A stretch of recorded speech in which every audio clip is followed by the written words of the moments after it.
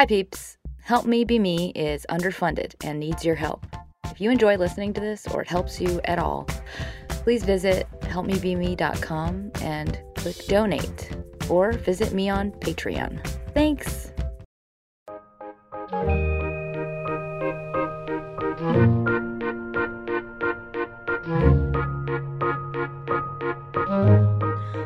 Hello everybody, it's Sarah May, and I wanted to give you a little bit of a journal reflection exercise for looking toward the year. And I wanted to do it after New Year's Day because it feels like, I don't know, a little bit of the drama or the, what's the word? Fucking baby brain, man. I'll just say like the belief that it has to be a New Year's thing kind of adds pressure to it, and it makes it feel like, oh, but this isn't real, or it makes it feel like more temporary, I think, just because it feels like a resolution, and resolutions have such stigma. So it's not a resolution. It's not really even about, the new year per se. It's just about really taking stock, allowing yourself to have a milestone where you take stock and reflect and kind of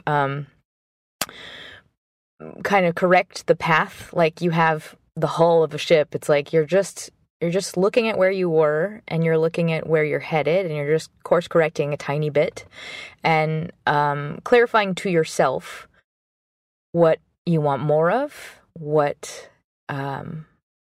isn't working, what is working, and most of all, what this is for is to really get you into the mindset of, oh, wait a minute, oh yeah, my life is actually pretty wonderful, and I'm actually doing pretty well, because we don't realize that. It's really hard for us to put that in context and recognize that, because there aren't many circumstances that allow us to see it, because we're in a routine and we're in the mundane, and we have to deal with bills and we have to deal with traffic, and it's like you don't have the opportunity to feel like that joy overload of, wow, my life is fucking awesome. So hopefully I'm going to give you a little dose of that.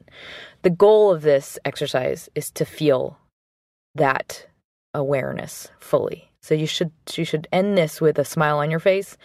And it means that you have to actually put effort into making sure you're reporting things based on gratitude versus using it as an opportunity to dwell on things that aren't right. So know that is the goal. That is where your head should be at. And grab a journal. Here we go. So the first part of this exercise, P.S., I think I gave the same one or similar one last year, but hopefully you'll experience it as something new, because I feel like every time I do this, I get something new out of it. That was my disclaimer. Okay, first part. So this is a look back at 2017. I want you to just put this at the top of the page. And now title it, A Look Back in Retrospect from January of 2018. So the first question is, where did I start the year of 2017? Like, just summarize kind of where you were struggling, what you were worried about, what you were aiming for, what you were hoping for, what was not in your life that you wanted to have, basically what you didn't know yet or what you were working on. The next question, this is the really fun part, I find. What are my greatest accomplishments of 2017? And this one takes some time. So I want you to go through your calendar and look at all of the different dates, all of the different work things, all of the different personal growth things, all of the really hard, painful things that you had to go through, that you came out of, that you're in recovery from now. Maybe all of the challenges that almost broke you that didn't, and now you're surviving with, or you're thriving. All the people you helped, all of the friendships you enjoyed, all of the trips you took. It's not just accomplishments like winning a medal. It's like everything that made your life your life's gold. So for me, that's you guys. It's like all the people I've worked with, all of the letters I've gotten. That's like some of my favorite moments. That and having a baby. So take your time with that one, leave extra room, and enjoy the fuck out of it. Like that one should be one of those, you're searching for things that were really meaningful to you. A luncheon you had with a relative, whatever it is, and savor it. And at the end of that, I want you to kind of skim through it and title it 2017 was the year of blank, and give it a theme. So whatever it is, like 2017 was the year of triumph. 2017 was the year of rising from the ashes. I don't know. Whatever it is, it can be like an inside joke to yourself too. So just give it a little bit of a positive catchphrase. Absolutely has to be positive. And then I also suggest, this is if you have a certain passion for music, I would pick and also write the theme song. So the theme song or the theme songs of 2017 were blank. Okay, the next question I have, as you look toward 2018, what do you want to bring out more of in your focus? And what do you want to build and grow? So that could be like a theme you're working on now, or it could be something, let's say you went through a breakup in 2017. 2018, you might want to focus on growing your self-love to become bulletproof and Teflon and like feel wholehearted. Or it could be you really want to build financial success. Or it could be that you really want to stop focusing on busyness and instead come to a place of simplicity. So really think about what is the thing that you know you want to correct, and just kind of set your sights on like, this is where I'm going to start to head.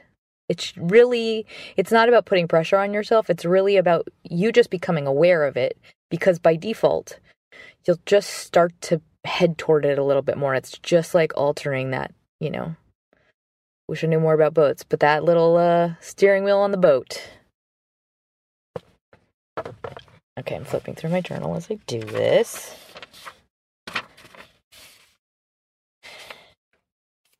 And the next one is kind of a similar thing, but I think it's a worthwhile question to ask yourself.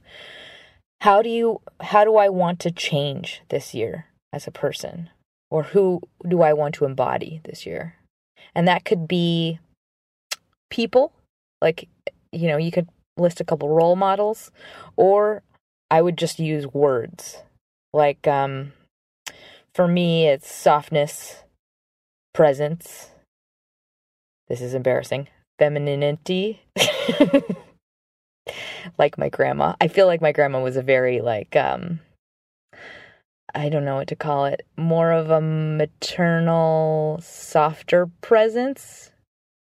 And I guess I think of myself as very kind of dominant, and I'm becoming more of a grandma, and in the best way, because of, babies and stuff. I digress. So whatever your words are, authenticity could be a sentence like invested in myself, or etc. Whatever they are, you can just let yourself like brain dump for a bit. After that, I want you to just say my themes of 2018 are, and then just underline, the top line main points: softness, authenticity, joy, love, whatever it is. And if you feel like it'll help you, you can just write a paragraph to yourself after this of like, I want to feel this, this, and this. I want to have this, this, and this. I want to grow into this, this, and this. I want to see this in my life. I want to see this change in my life. Just a paragraph of like, this is what I'm choosing for myself moving forward.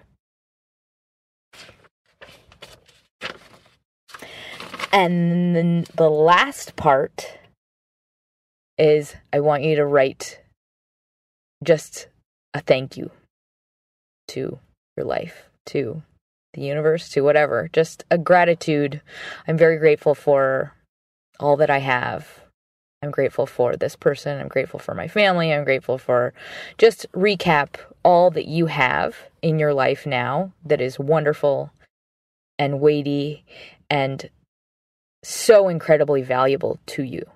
Just take stock briefly of just, I have a house, I have a car, whatever stuff you have that helps you live happily.